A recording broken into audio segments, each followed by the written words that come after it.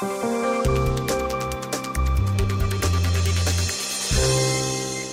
fiscal year 2017, the HHS OIG reported 881 criminal actions, 826 civil actions, and more than $4 billion in expected recoveries.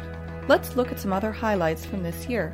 In May, eClinicalWorks, one of the nation's largest electronic health records vendors, agreed to pay $155 million as part of a settlement with the federal government.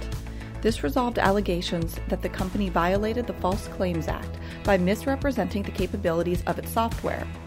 It was the first civil settlement that OIG had with an electronic health records vendor. In July, OIG took part in the largest healthcare fraud takedown in history. More than 400 defendants in 41 judicial districts were charged with participating in fraud schemes involving about $1.3 billion in false billings to Medicare and Medicaid. 350 OIG agents took part in this highly coordinated and data-driven effort.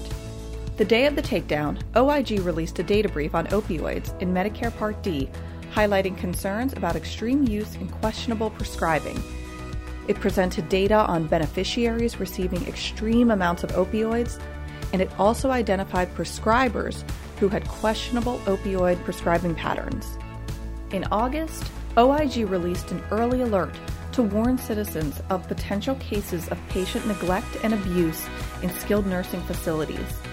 These potential cases involve failure to provide necessary medical care to patients and even occurrences of physical abuse and sexual assault.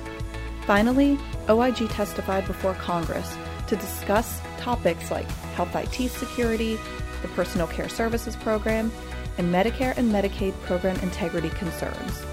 Stay connected with the HHS OIG by signing up for email updates and following us on Facebook, Twitter, LinkedIn, and YouTube.